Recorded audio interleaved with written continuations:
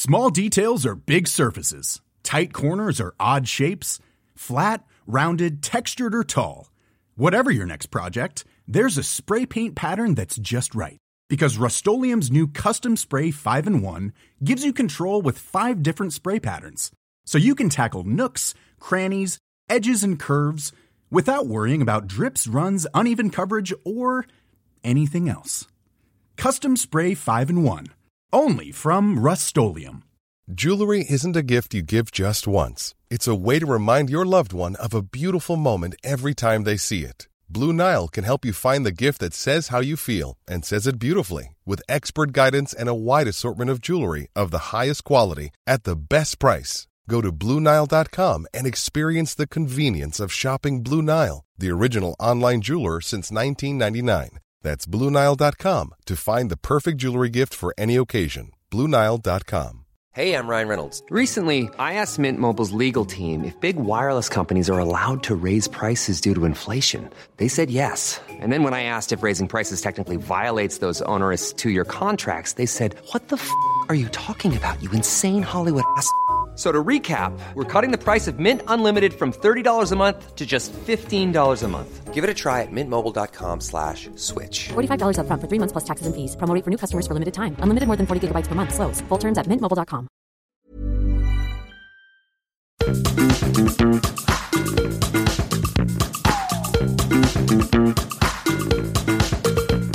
This is Reasons to be Cheerful with Ed Miliband and Jeff Lloyd. Hello. I've got some good news and some bad news. I'm going to start with the good news, though, and you're really going to like this. You sure you shouldn't get the bad news out of the way? No. I'm going to give you a good first, and then we'll dig in. Okay. So this is a headline I saw in the Doncaster Free Press. Yes. Ready for this? Yes. Doncaster MP Ed Miliband named as one of Britain's sexiest politicians in new survey. There's the good news. Isn't that great? That's great news. You are the we'll come on to the chart in a minute, but you're the 6th most sexy male politician in the country. So a great achievement. I mean, that's not bad. 6th is not bad. The bad news is it was a survey of adulterers. And that's bad news because It was one of these sort of marketing surveys for illicitencounters.com. I'm not encouraging adultery, but why do adulterers have... You're suggesting that the judgment of adulterers is bad. Is that right? Well, let's flip it. Are you suggesting you're very happy to be lusted after by adulterers? Because I guess there's more chance of it developing into something. No, I'm not saying that. Well, look, I don't quite know what to say. Well, do you want to hear where you? So, yeah, go on. Give me the top. Give me a bit. We want a bit of Alan Freeman here. So at number 1 with 26% of the vote. Yeah. Rishi Sunak, Dishy Rishi. Yeah, interesting. Unsurprising. Interesting. There's been a bit of that around, hasn't there, this year? Number 2 is Tobias Ellwood. Interesting. Are you familiar with him? Yes, I am. When you're in the same room as him, can you smell the pheromones? Do you find yourself... I'm not going to go there, honestly. I'm not going to comment on each of these, just so you know. I just want to make that clear before we get to any more of them. Well, we have. You can comment on this one because maybe you can curry favour here. Your boss, Keir Starmer, is at number 3. Totally understandable, yeah. At number 4, the muscle man, Dominic Raab, with 13% of the vote. So you're saying I'm behind Dominic Raab? Yep. And at number 5... is James Cleverly. He just pips you. You have 6% of the vote. James Cleverly has 7% of the vote. Well, I mean, I'm in largely good company then. I mean, I will be honest with you. Go on. Don't be too honest. Technically, you're at number 7 because Other got 9%. I mean, you really are. I'd preferred you to give me the bad news first, really. Well, I know you're a competitive man. Are you now thinking, when Adulterers Monthly or whatever it is publish their chart next year, I'd like to see a marked improvement. I'd like to rise higher than 6. Do you want to go for the top spot? What's your... there's a whole range of questions prompted by that question, which is, one of which is, well, I'm not quite sure how I curry favour with the electorate in this case. Well, I went on Maxim magazine's website. I googled how to be a more sexy man, and they have 20 ways to be a more attractive man according to science. Number 1 was grow a beard. I did that 5 years ago. But maybe it needs to make a comeback. Maybe. Was it shaggy? I don't remember. Look, I'm happy with number 6. I'm happy with number 6, and I think I'll sort of quit. Well, I think I'll withdraw myself from future competitions and be sort of Number happy. 2 is wear sunglasses. These seem like very easy things to achieve, Ed. Have an entourage is at number 5. Researchers from the University of California at San Diego say hanging out with a group of friends can bump you up a few attractiveness points. I know somebody who used to be a professional entourage. He used to get paid for being in an entourage. Was it Ed Balls being in Gordon Brown's entourage? It wasn't. It was. I just can't remember who it was. For somebody quite famous. Well, I just wanted to congratulate you on this achievement, and I really look forward to seeing next year's list. What's been going on with you? Well, just to add to the sort of push me up the charts here, I did have a slightly odd experience this morning, which is in order to make sure I can carry on with the cold water swimming once it reopens, I'm sort of taking cold showers. And by some slightly odd thing, I was listening to David Runciman's podcast while in the shower. And this is maybe too much information. You are obsessed. And then with David Runciman. Yeah. And then the podcast went silent. I didn't really understand. I got out of the shower, and then the phone seems to have called a friend of mine. And to be honest, I'm slightly worried about the noises I might be making while being under this cold shower. So can you demonstrate for us the kind of noises you might have been making? And I definitely can't. I mean, I just don't understand what is the technological reason. Wasn't touching the phone or anything. What is the technological reason why it would have done that? Voice activation? Well, this is what I'm thinking. Is it voice dialing? Is the person who you ended up calling, does their name sound like a yelp or a grunt? I don't think so. I mean, I haven't admitted to them. Maybe I think I'm going to sort of do a little test. I think they might listen to the podcast occasionally. So I'm just going to test. If they then get in touch with me and say, yeah, I'm hoping they will dismiss it as a pocket dial. Does their name sound like Runciman? Were you shouting out, oh, Runciman? I was not shouting Runciman in the shower, no. I just want to be absolutely clear about this. Just on the matter of my exercise, I thought you'd be interested to know that I think I kind of did a humble brag last week about my personal best. Anyway, I've smashed my personal best again. 23:52 for 5 kilometres, which I think is pretty good. What is it? What is going on with you? I don't know. I'm obviously becoming superhuman. I'm telling you, keep it up like this and you'll definitely leapfrog Dominic Raab on next year's list. I'd like to see the two of you go man-o-man. In what? Wrestling. Oh, I mean, please. you're at the peak of your physical powers. Behave stripped yourself. to the waist, oiled up. You and Dominic Raab. We all want to see it, Ed. Behave yourself with your ridiculous fantasies. Should we move on swiftly and talk about what we're talking? I think we better had. Yeah. Talk about what we're talking about this week. This week we're talking about the role of businesses in society and an idea called B Corp or benefit corporations. For decades, mainstream economics has focused on shareholder primacy, the idea that the main duty of a company is to serve the interests of its shareholders. It was particularly promoted by the economist Milton Friedman in the 1970s and has been a dominant idea in the US and UK ever since.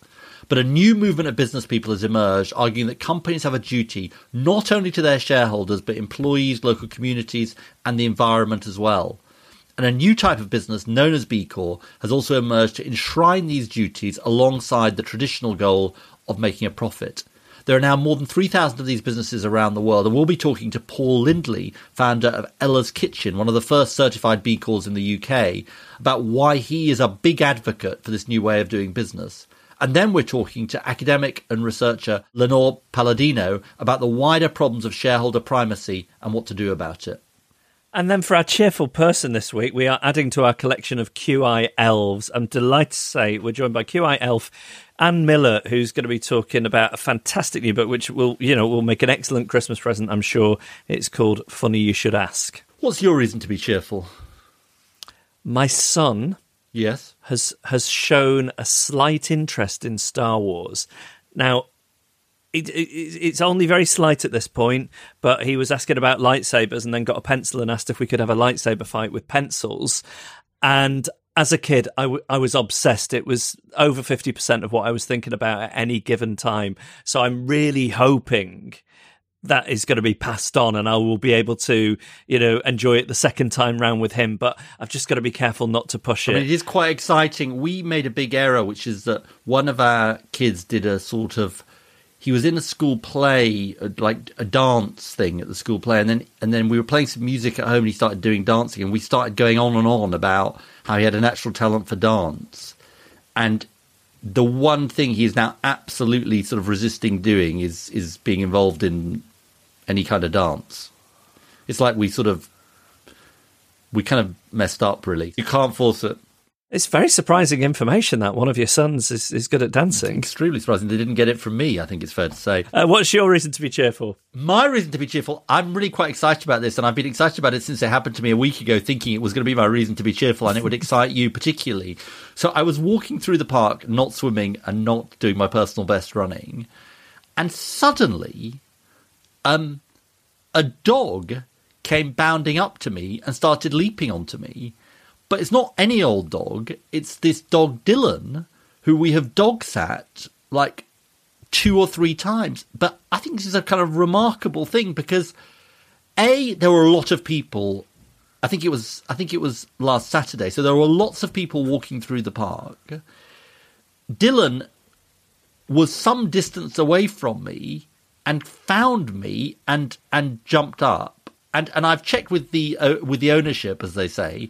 And it wasn't like Dylan just jumps up on every person. He jumped up on me. That's so great for your self-esteem. Really good for my self-esteem. But I suppose the thing that's really intrigued me is apparently it can't be sight. He apparently isn't. He's quite myopic. I don't know whether myopic's the right description of a dog, but he hasn't got very good eyesight. So presumably he must have smelt me from some distance away. Is that right? Yeah. Famously, I think. Dylan famously, or just generally? Well, generally, dogs are known for their sense of smell, aren't they?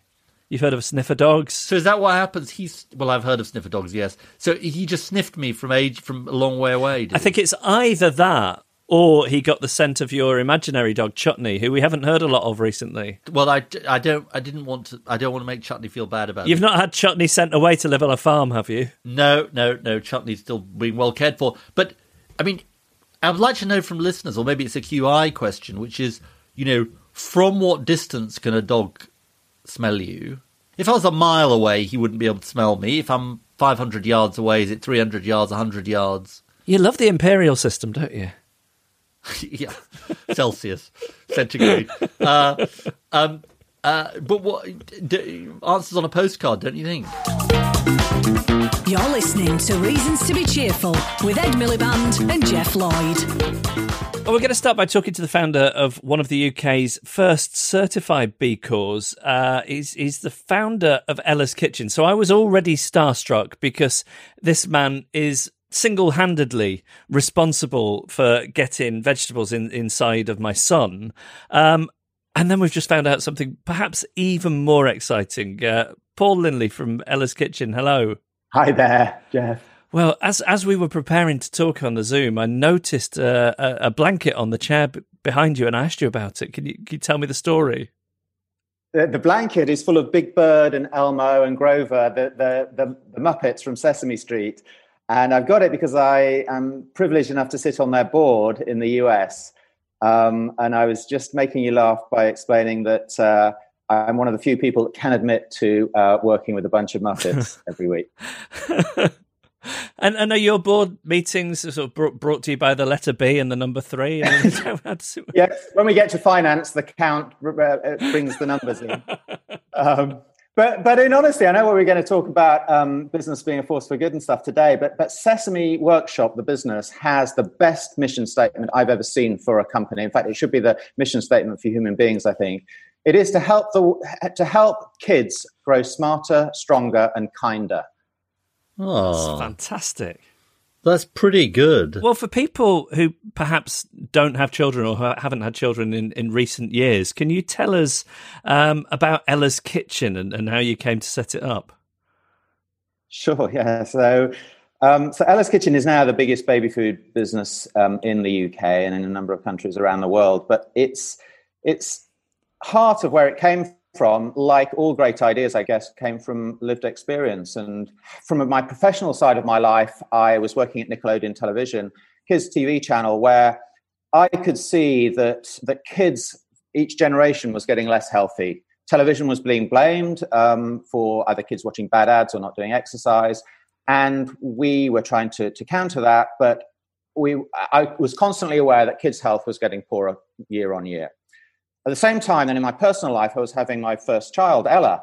And she was great as a baby, but she stopped eating things at about 6, 7, 8, 9 months old. And I used what I'm just best at, I guess, which is silliness and mess and games and making a fool of myself to make her laugh, pop a spoon in her mouth, and everyone was happy. And it sort of made me realize that if you can make food fun for kids, they'll eat it. And if you can make it healthy for parents, they'll want to give it to their kids.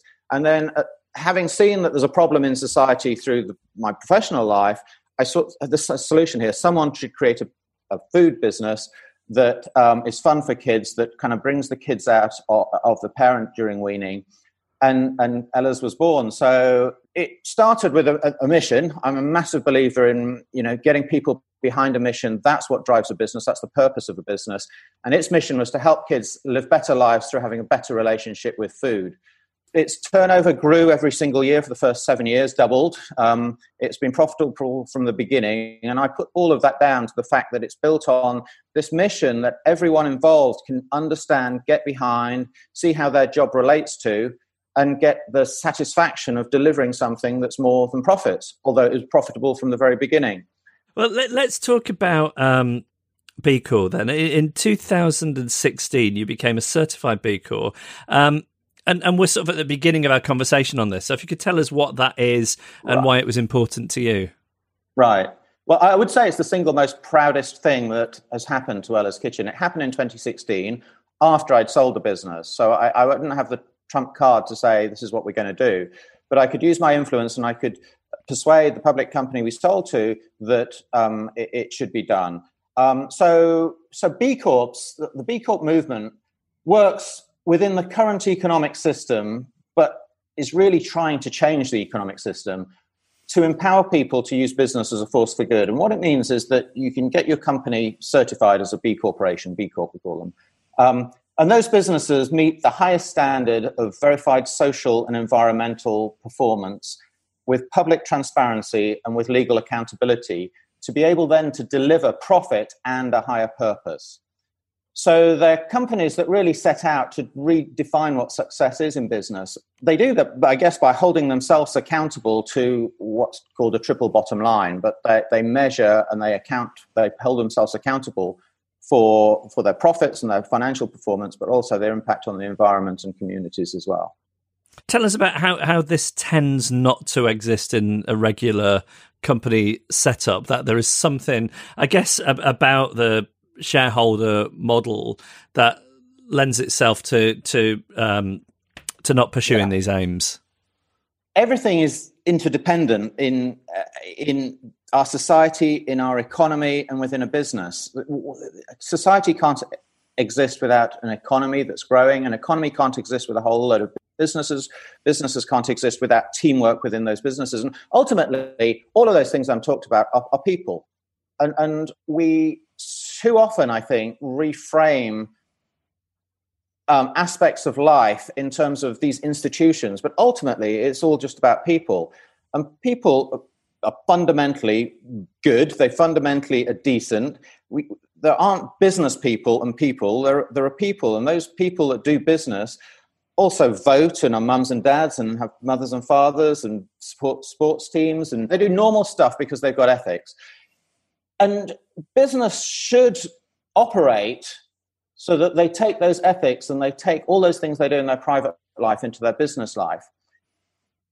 But we've created this ecosystem of how business operates, starting with how it's legally defined from the top, that's lost humanity from business as I see it. So we've got this reset that we need now because there's plummeting confidence and trust in big business. And at the same time, you've got this growing inequality when the whole point of business is to create wealth for a society. I came across a report by the IPPR a couple of years ago that showed that between 2010 and 2017, the UK GDP, the UK economy grew by 12% in real terms. Yet real wages fell by 6% over that period. So in that 7 or 8 years, 18% growth went somewhere, but it didn't go to people in wages. And fundamentally, it sat on big companies' balance sheets, not doing anything, because they weren't investing it. They just sat there. Maybe they paid themselves bonuses, but it didn't go down into society. So the economy has failed us in that time because it's not provided wealth and prosperity for the society, of which those of us that are outside of business give this social contract to business people that says, you can do certain things, and we expect you to give us something back as a society in return. And that isn't balancing at the moment. Yet it is. We found this way through B Corp certification to have companies that can make financial returns over the long term and the short term, and do good for society and the environment as well. So what we're hoping is that the B Corp movement and the 450 odd businesses in the UK that employ 22,000 people, that turn over between them over £4 billion, they're across 40 sectors. We believe that we can take evidence to show to policymakers, to governments, and say, you need to change the system. It's not working for us, and we've got some ideas how it can be changed. So what is the certification process then? What does a business have to do? How stringent is it? How do you get around, I guess, the dangers of a business just using as a badge to say we're good guys whilst carrying on as normal? I'm really interested to know what a company is saying about itself when it signs up to become a B Corp.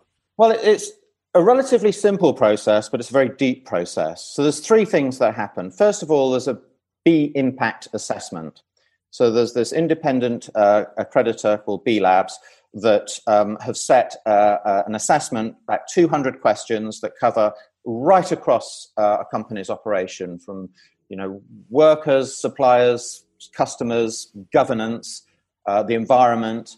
And you submit them, and you've got to get over a benchmark. So you've got to clear that. And it often takes, for existing companies, they've got to take maybe 18 months, 12 months to really finesse the way their policies are, or the actions that they have to be able to get over that. Once you're over that, there's a simple thing of signing up to a declaration of interdependence, which really recognizes that healthy economies require healthy people and healthy environments, and it's all this interdependent ecosystem. That's an easy bit. Then the final bit is really about changing your articles of association. So you change the constitution of your company. In layman's terms, most companies' standard articles of association, their constitutions say that the point of the company is to maximize shareholder return. It doesn't quite say that, but that's effectively what it says. And B Corps change it to say the point of the company is to optimize stakeholder returns. So it's taking away shareholder primacy and saying we are accountable for, and we've got responsibilities to the wider stakeholder community that we serve. So our suppliers and our customers, our employees, their environment, the communities that we work out of. There's big companies like The Guardian, like Innocent Drinks, like Danone, Body Shop, Patagonia. There's a whole load of big companies. Then there's a whole load of small companies that like just you surveyors and accountants and lawyers, wealth managers, those sort of things. So, but all of those companies have done all of that. Just following up on Jeff's question, Paul, how exacting is this process? I mean, just to raise one issue, I think I'm right in saying that across the world there are 3,500 B Corp, and I think 90% pay the living wage, but not all of them. Some people might say, well, if they're not paying a living wage, how can they, how come they've got the sort of tick? Just explain a little bit about how that works and how you sort of balance out, the different practices of businesses. Yeah. Well, as I say, there's those 200 questions, and you can get through by not, having a tick against every one of those questions. You might have some X's. But your mentality of going into this and the public pressure that can be on you because your results of the B Corp assessment is public, will push you to constantly improve. You reapply to be credited every 2 years. You're expected to have a better score than the one you had before. as you say, 90% of companies will already hit the living wage, and those that don't will be aiming to.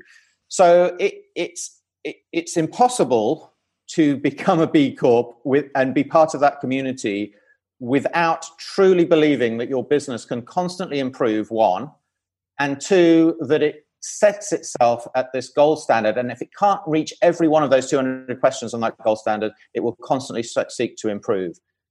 But if a better way would be to take, these B Corps that are operating in this economic system in a different way, to change the economic system, change the rules of the system so that companies can't pay less than the living wage, that they can't do things that harm the environment.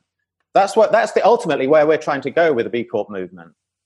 Well, that takes me very conveniently on to the next question, which is this was set up as a voluntary badge and a voluntary certification system, but you and others are now in the vanguard of a movement that wants to change the law so that this doesn't just become an option for companies, but it's much more entrenched as, if you like, the normal way in which public limited companies set up. Do you want to say something about that? Changing the economic system is the goal. I think the economic system in this country is built around the Companies Act, which was last reformed in 2006, but that was really just a tweak from 1986. 1986, I was at university, I was doing economics and politics then. 1986 was right at the heart of monetarism. It's built around monetarism, which was an economic system started by a guy called Milton Friedman, who convinced those in power that a company should have no social responsibility to the public or to society because its only concern should be to increase profits for itself and its shareholders. And the idea that, the politicians of the right that were in power then took on was we're going to grow the economy, that trickle-down economics will work as these shareholders get rich and they spend their money, and that because the economy as a whole is growing, even though it's more unequal, that all boats will rise on that rising tide. And deregulation followed, and free markets were the norm. And this is how we're never going to have boom and bust again was the mantra. And then you get into the banking crisis, you get into all the problems that we've had, and the fact that we've got a more unequal society now than we've ever had before.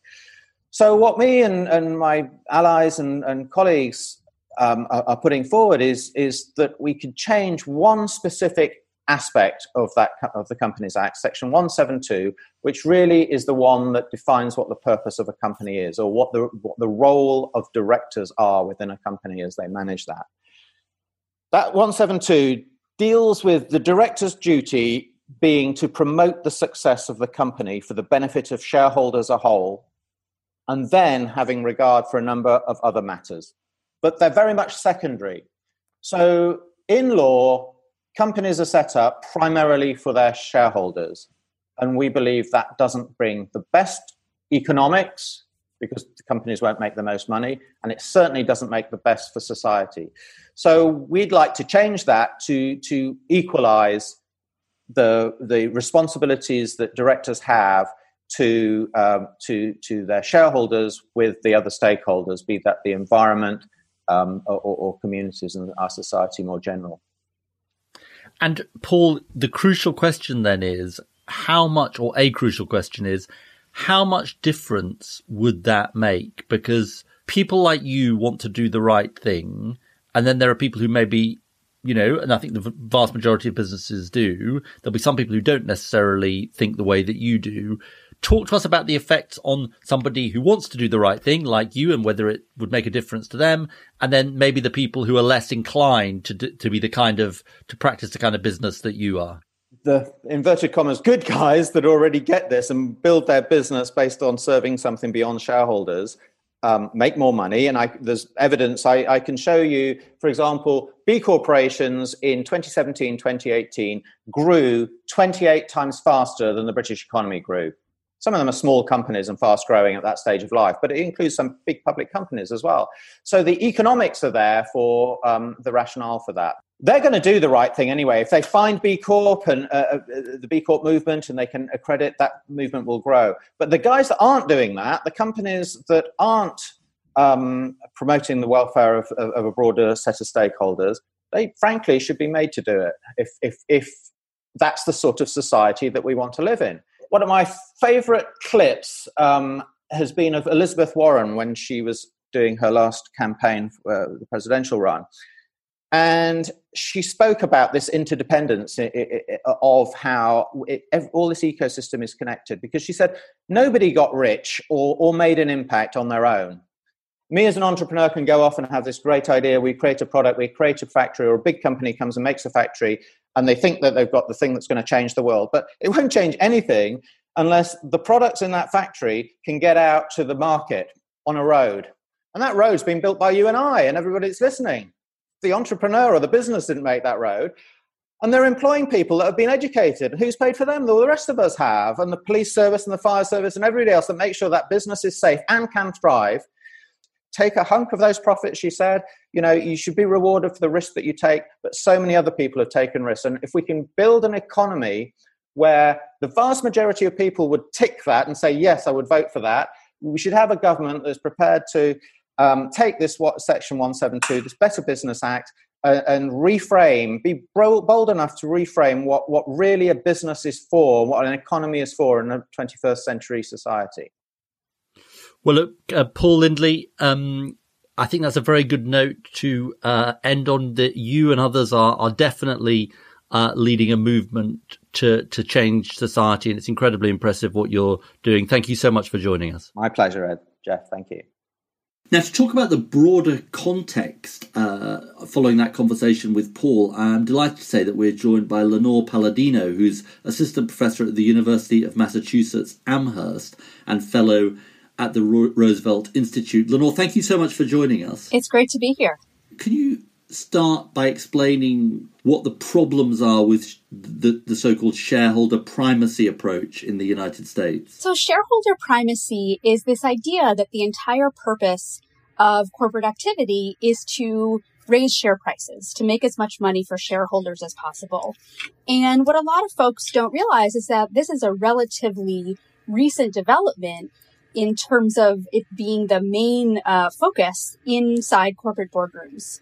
The problems with it are many. One is simply that there's share ownership in the U.S. is actually concentrated quite deeply in a very small number of white, wealthy households. So if we're talking about the purpose of corporate activity being to make as much money as possible for shareholders, it's really making as much money as possible for a very small group of people.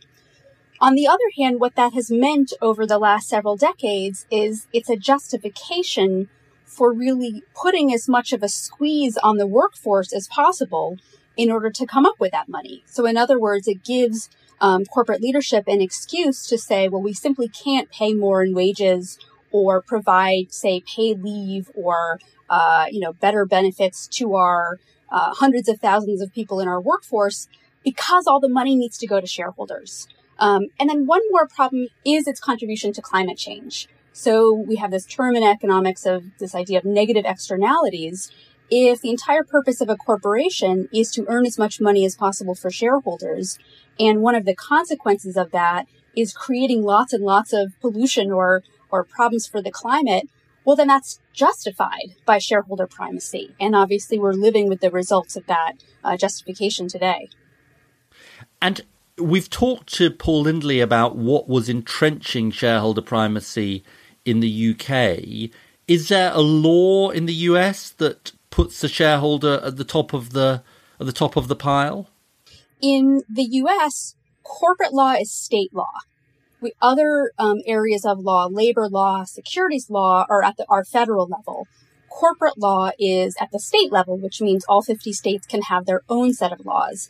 In practice, Delaware, even though it only has about 850,000 people, is the primary location for corporate registration that has a long history in terms of reasons why. But that means that Delaware's corporate law actually reigns supreme in the U.S. and in many ways globally. In the Delaware corporate law, there is language that says that at least in certain kinds of transactions, shareholder value must be the primary responsibility of the board of directors. And you've linked shareholder primacy to the growth of something called stock buybacks or share buybacks.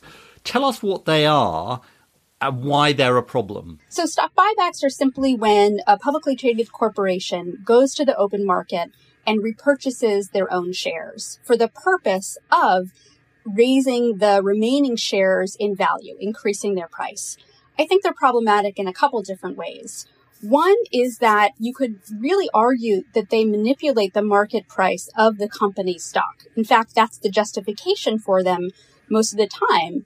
And in our securities laws, we generally think that companies are not supposed to manipulate the market price for their stock. So why is this an exception? That's one problem. A second problem that I've looked at a lot in my research is that because of the disclosure regime and technical rules around them in the United States, the corporate leaders who decide to do them don't actually have to report that they're doing so until many weeks or months afterwards. So they have the opportunity to conduct a stock buyback, raise the share prices of their shares, and then sell their own personal shareholdings in order to take advantage of that bump in price. Many people say immediately when I say this to them, that sounds like insider trading. And I would say, yes, it does, but it doesn't fall currently in our legal structure around stock buybacks. It doesn't fall under the insider trading, set of restrictions. I'll just mention a third problem briefly, kind of the more substantive one. If you look at the rise in the actual dollar amounts, in my research, I can tell you that in the U.S., companies spent $6.3 trillion with a T on them in the decade of the 2010s. That's a tremendous amount of money. I don't know what it is in pounds, but it's a tremendous amount of money. Trillions exactly. Of pounds. On average, that's been about half of their net profits, which when you combine that with dividends, in many cases across sectors, it's 100% of their net income. This is, I think, a major driver of why our investment is going down. These things have really been a kind of juice that have driven up the stock market, but don't contribute anything to the actual innovative potential of our companies or to the majority of American workers. I mean, it's really significant, isn't it, that $6 trillion figure, because that's money that's not going to workers in wages, not going to investment. We have a similar problem here, which is that over the last decade, the amount of money raised from the stock market from issuing shares is actually less than the amount of money spent on share buybacks. But I think that's a really significant point. Now, let's talk, Lenore, about the alternative, which is what some people call the stakeholder approach. And you've got a number of things that you think are sort of necessary reforms that are necessary to sort of produce a different approach. Would you mind telling us what they are? Sure. I think most generally, we need to rebalance power within the corporation and between the corporation and the broader society. So this has so many aspects we could spend hours on. I think in terms of the broader society, we need to reinstitute the idea that corporations are publicly chartered. They need public permission to operate because there's so much benefit to them versus other kinds of businesses.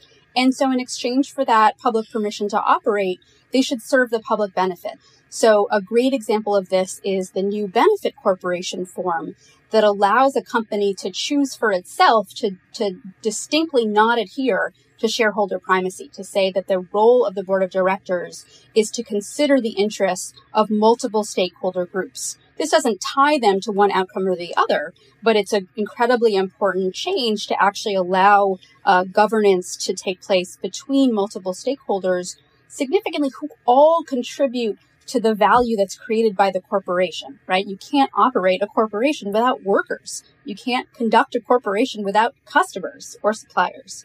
And then I think also we in the U.S. have a lot to learn from the model in Germany and much of Europe around worker representation on corporate boards.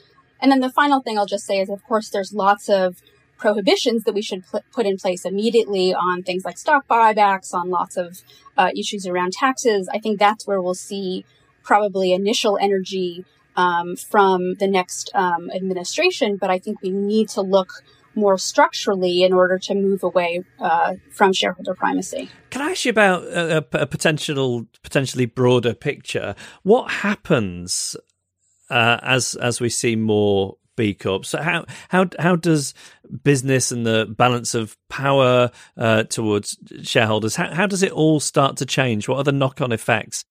I think what's really great about benefit corporations is that they're a proven example that a company can operate when its leadership considers the interests of multiple stakeholders and be a successful business. So it takes away the argument that at the basic level that the only way a company can be successful is by focusing on that exclusive share price, which I think has been really at the root of a lot of the misunderstanding around shareholder primacy, that it's the only way to operate.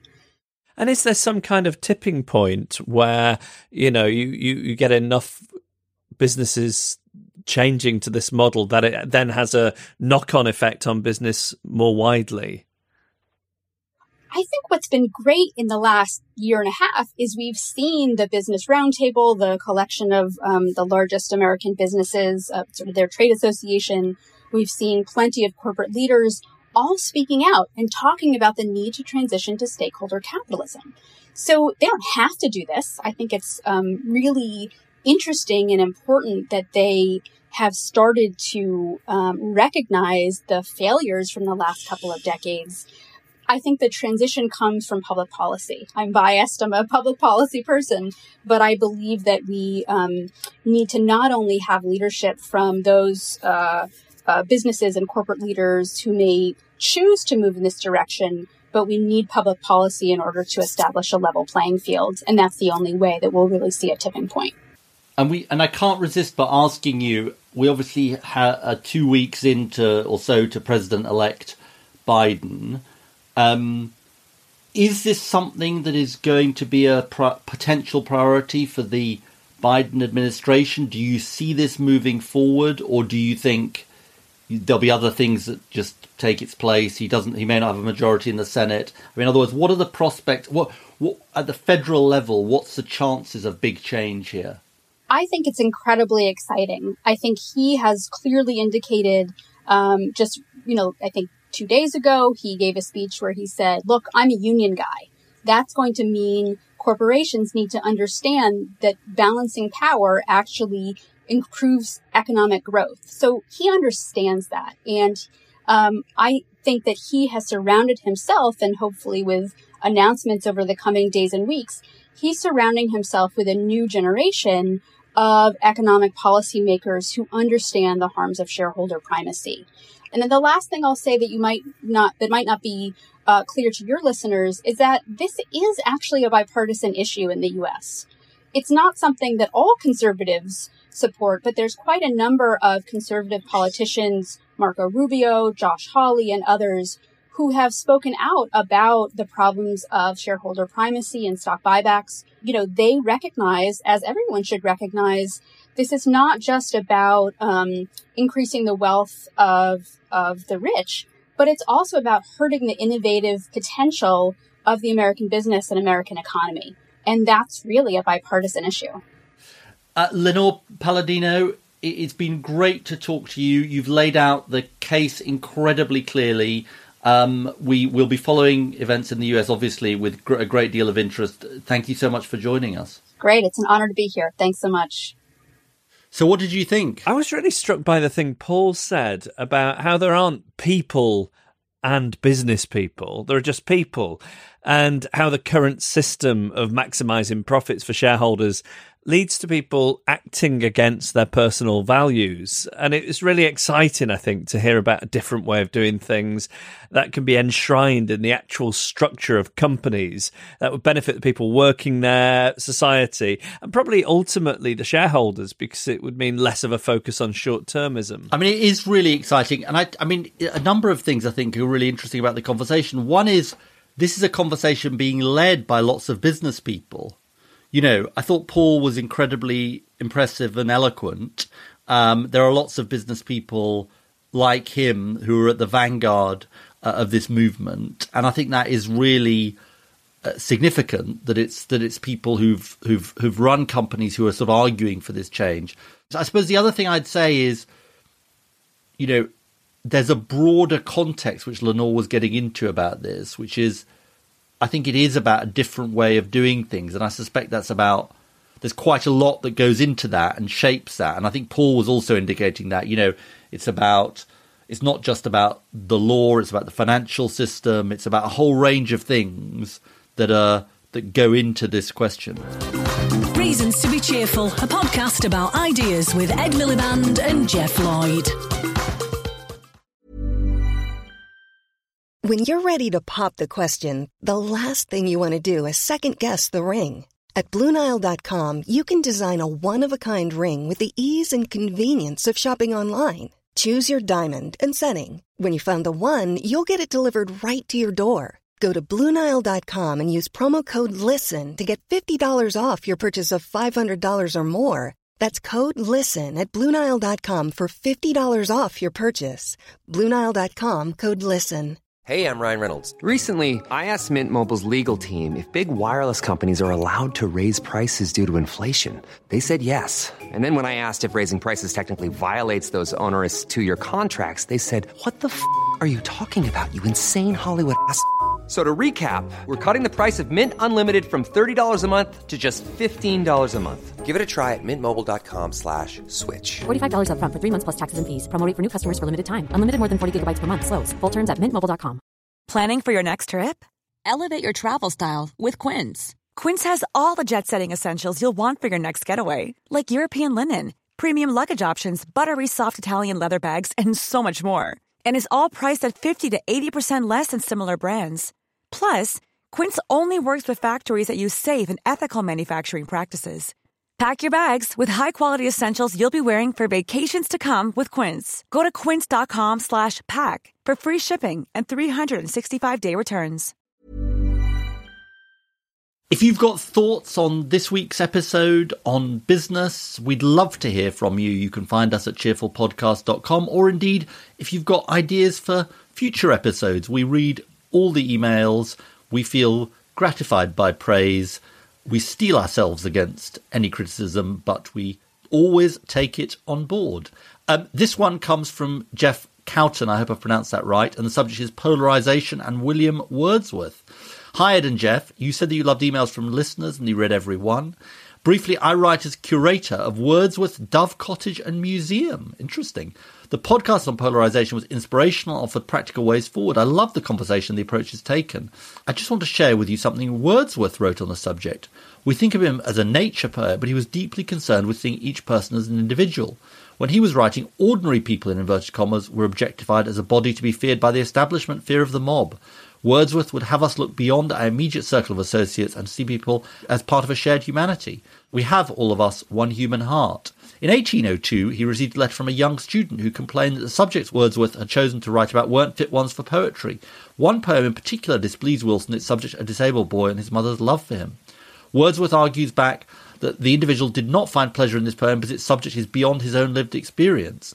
He argued that they lacked a comprehensiveness of thinking and feeling. People in our rank in life are perpetually falling into one sad mistake, namely that of supposing that human nature and the persons they associate with are one and the same thing. These persons are, it is true, a part of human nature, but we err lamentably if we suppose them to be fair representatives of the vast mass of human existence.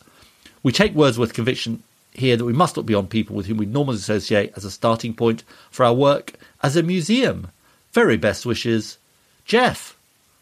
Ah, isn't that nice? It is, and it sort of leads into the next email. And I do want to say that we received quite a lot of email after last week's episode, and everybody was of a mind. You know, it was all very similar in terms of what people thought, and this is indicative of this too. This one came from Diana Fitch, who says, I really enjoyed the angle of the podcast this week. However, I feel you came across as mystified by the Danish MP's approach to hate mail. Her willingness to enter homes does seem risky, but conversation and listening have to be part of solving this other culture. I've just belatedly caught up on Grayson Perry's Big American Road Trip. I recommend watching an episode or two to see how he engaged with such diverse others and what we could all learn from it, or maybe have him on the programme. You can find the 3-part series, which was filmed last summer, on All 4. It is interesting, isn't it, that, you know, we were both slightly anxious, weren't we, about some of the... I thought Özlem was very admirable, but we were thinking, is there really that much to be gained? I mean, she specifically said very early on, she yeah, realised she wasn't going to change these people's minds. But I also think it's sort of, I guess I was thinking that there was a distinction between someone you disagree with profoundly and someone who's a sort of racist. Yes. Because, somebody's got very different views from me about a certain issue is one thing, Make your own sandwich shops, for example. Well, indeed, exactly. But, somebody who's sort of, has appalling sort of prejudices against people because of the colour of their skin or their religion or whatever, feels like it's in a different category for me. And Özlem felt incredibly sort of, tolerant, I think, of, you know what I mean? Yeah. I just wonder if our listeners did a better job of understanding the difference than we did then. Email us, reasons@cheerfulpodcast.com. Follow us on Twitter @cheerfulpodcast, or search for our Facebook page, Reasons to be Cheerful Podcast. And for our cheerful person this week, we're delighted to welcome onto the podcast Anne Miller, who is a QI elf. Is that what it says on your LinkedIn page, Anne? Yeah, and my passport, Good. And co-author of a brilliant book called Funny You Should Ask. And we want to jump straight in because a hotly debated topic has been... Hotly debated. Well, indeed, yeah. Hotly. No not the right intended. choice of words, was it? Coldly debated. Ed has been trying to get a debate going about why certain food tastes better cold. Sausages, in fact. Okay. And I know this is something you cover with pizza. So you can talk to us about why pizza tastes better cold the next day. And then we can see if we can extrapolate and see if that applies to sausages. Sure, I do think it is worth prefacing it with different people have different taste buds, and someone might like the hot, melty mozzarella, but some people might like the sweeter. I think the idea is that if you leave your pizza out overnight, the tomato sauce acts as sort of base, so it keeps your base crispy, but it lets the cheese sort of get sweeter, and the toppings have sort of sat there. I guess it's kind of like how when you cook a stew, the longer you boil it, the more intense the flavours get. So they have sort of room to breathe, and the cheese will be sweeter, the dough will stay crisp, it'll be equally delicious. And cheese is sweeter. We're straight onto the top big issues here. Cheese is sweeter a day later, is it? Cheese that's left out for a few hours becomes sweeter because some of the milky lactose becomes fruity fructose. The lactose so it's a process. becomes fructose. Wow. And it becomes sweeter. And then with pepperoni, if you have pepperoni pizza, that becomes tastier because the protein in the meat starts to break down, and then the garlic and herbs have more time to infuse. I feel we're this getting is somewhere, interesting Jeff. because the pepperoni, I mean, I'm a vegetarian, so I have less knowledge of this than you, but the pepperoni is a sausage, essentially, and your hypothesis is that sausages taste better cold in the morning. Now, why is it that dads tell bad jokes, Anne? Well, I mean, some people think they're funny, but our answer in the book is that there's a theory that it's to do with helping children's language development. So often a dad joke is something that you repeat the same time. So for example, every time the ice cream van goes by with its jingle playing, you say, oh, they won't play it, they won't sell any ice cream going at that speed, things like that. And the idea is that it's repetitive, and also kids when they're very small will laugh at almost anything. So you get a good reaction, and when you get a good reaction, you want that reaction again. And then you'll hit a point where your child is like, I know that joke, but you still think, oh, they're going to laugh loads. And so it sort of gradually becomes old material. You know, it's interesting because I think having kids who are 10 and 11, that the dad joke resistance is the canary in the coal mine for teenagerhood. Because they're clearly not teenagers, but they are quite eye-rolly about my jokes. Do you have recurring dad jokes, Ed? No, I think I just have bad dad jokes. I'm trying to think of a bad dad joke, but I can't really think of them. Let me ask you about how you go about answering some of these questions. So the one that sticks out is who would win in a swimming race, a human, a fish, or a mermaid? How do you go about determining the water speed of a mermaid? It's a very good question. I think the ultimate answer to that one is the mermaid would win, but the mermaid does have to exist in order to win the race. So, we answer them as best we can. And I think so this whole book is based on the segment we do on the Radio 2 Breakfast Show, answering questions people send in. And what's so exciting for us is that when you get a question, you generally have no way of knowing whether it's a really quick one hit, this is the answer, or whether it's going to take you 6 years and you're going to want to start doing a PhD by the end of it. So there's one in the book which is, why do we say blowing raspberries, for that sort of fart noise we make and the small children find hilarious? And that's really straightforward. It's rhyming slang. A raspberry tart was a fart. So it's blowing a raspberry. You're blowing a fart noise.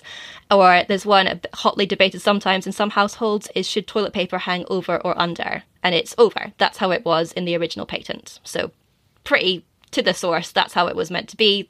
If you want a personal preference, that's fine, but officially, that's the answer. And then there are some that just...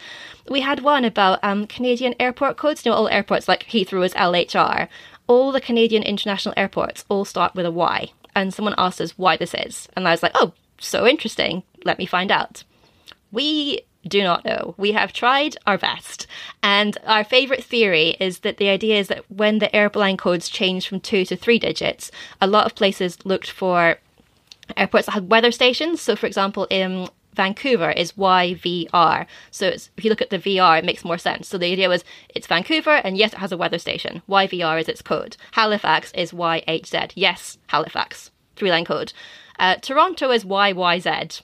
So it ruins that system. We're not quite sure why they picked that. So we actually emailed the International Air Transport Association, IATA, and said, hey, why are Canadian airports got Ys? We thought maybe it's like a zoning thing, or it was to let people know why, like with a postcode, okay, why it's that bit of the globe. Then we'll narrow in further. And they said, the airports just requested it and we approved it. We don't know why they asked for it. So we emailed Toronto Airport and said, okay, why do you have a Y in your name? And they said, we get asked that a lot. We usually send people to IATA. So we've concluded that rather than wasting the time of every airport in Canada, we are like, we don't know. Here are some theories. Here's what we think it could be. If you work for a Canadian airport or for IATA, please, and we've put an email address, email canadianairports@qi.com, and we would love to hear from you. Well, look, we have international listeners, Anne. We're going to put a shout out. If anybody knows, please do. Why? Why is there a Y? Why is there a Y for Canadian airports? Anne would be forever in your debt. Do you have your own elf superpower? Is there an area of expertise that if a question comes in on a certain subject, they think Anne's the person for this? Oh, so I think we all have sort of areas we particularly like rather than specialties. I really like silly spy facts. So my favourite QI fact of all time is that there is a Starbucks inside the CIA's headquarters in America, but they're not allowed to write names on the cups. It just makes me happy. And it was such a good, there's a big long read, deep dive into this coffee shop. And there's so many details, like they can't write Starbucks CIA on the receipt because that would kind of blow someone's cover if they go home and it's in their pocket. So it's called store number 1. And the Starbucks is really important because, if we all worked for the CIA, we might never know. And if I see you in the coffee shop, I might be like, oh, hi. But I can't say to you, see you at the CIA tomorrow, because that would, against protocol. This is a book I think that is destined to be in many Christmas stockings. It's going to be one of these books that people will sit around on Christmas Day reading out facts from. It's fantastic. So thank you so much for coming on and talking to us. It's called Funny You Should Ask. And what's happening with QI? Is it on telly at the moment? Are you between series? Are you doing it socially distanced? What's happening? We are remotely researching the S series. So each series of QI is themed around a letter, and we're currently on S. So we're reading all about Shakespeare and Spain and stencils and. Well, you can now throw sausages into the mix. You know what? Maybe I will look into sausages and find out if there is a reason why they taste better the next day. Well, look, Anne Miller, everyone should get your book. They'll have great entertainment at Christmas and other times of the year. Thanks so much for joining us. Oh, thank you. Reasons to be Cheerful with Ed Miliband and Jeff Lloyd. We're in the outro. We are. We want to give a big shout out. Yes. To our friends at Left Foot Forward. Yes. They very kindly got in touch and said, would you like us to share some of the stuff from your podcast? Yes. With our subscribers, and that's what they're doing. So we wanted to salute them, to say how great it is to be working with them, and also Ed in to ensure balance. Bipartisan style. Yes, you have a proposal. If Right Foot Forward wants to promote our podcast as well, we'd be very happy to do so, wouldn't we? Yeah, we don't want to be a monoped. I don't think I'd ever heard of monoped before. Is that a real word? I think it might be a Monty Python word rather than a real word. I don't want to tempt fate with monos and bis and all that, but it's possible that next week I will be the proud owner of an electric bicycle. By this time next week. Oh! Yep, it's on its way. This is so exciting. Tell us what you went for. I went for the racing green in the end because the blue was sold out, and actually green is probably better for me than blue. The sort of one slight anxiety I've got is, Justine did say to me, it's possible that it will come non-assembled. And the thought of me having to assemble anything is kind of quite scary. But assembling a bicycle, I mean, I could end up really in sort of quite a bad situation. But I'm reassured. I'm reassured that it's going to come assembled, pretty much. Shall we thank our guests then?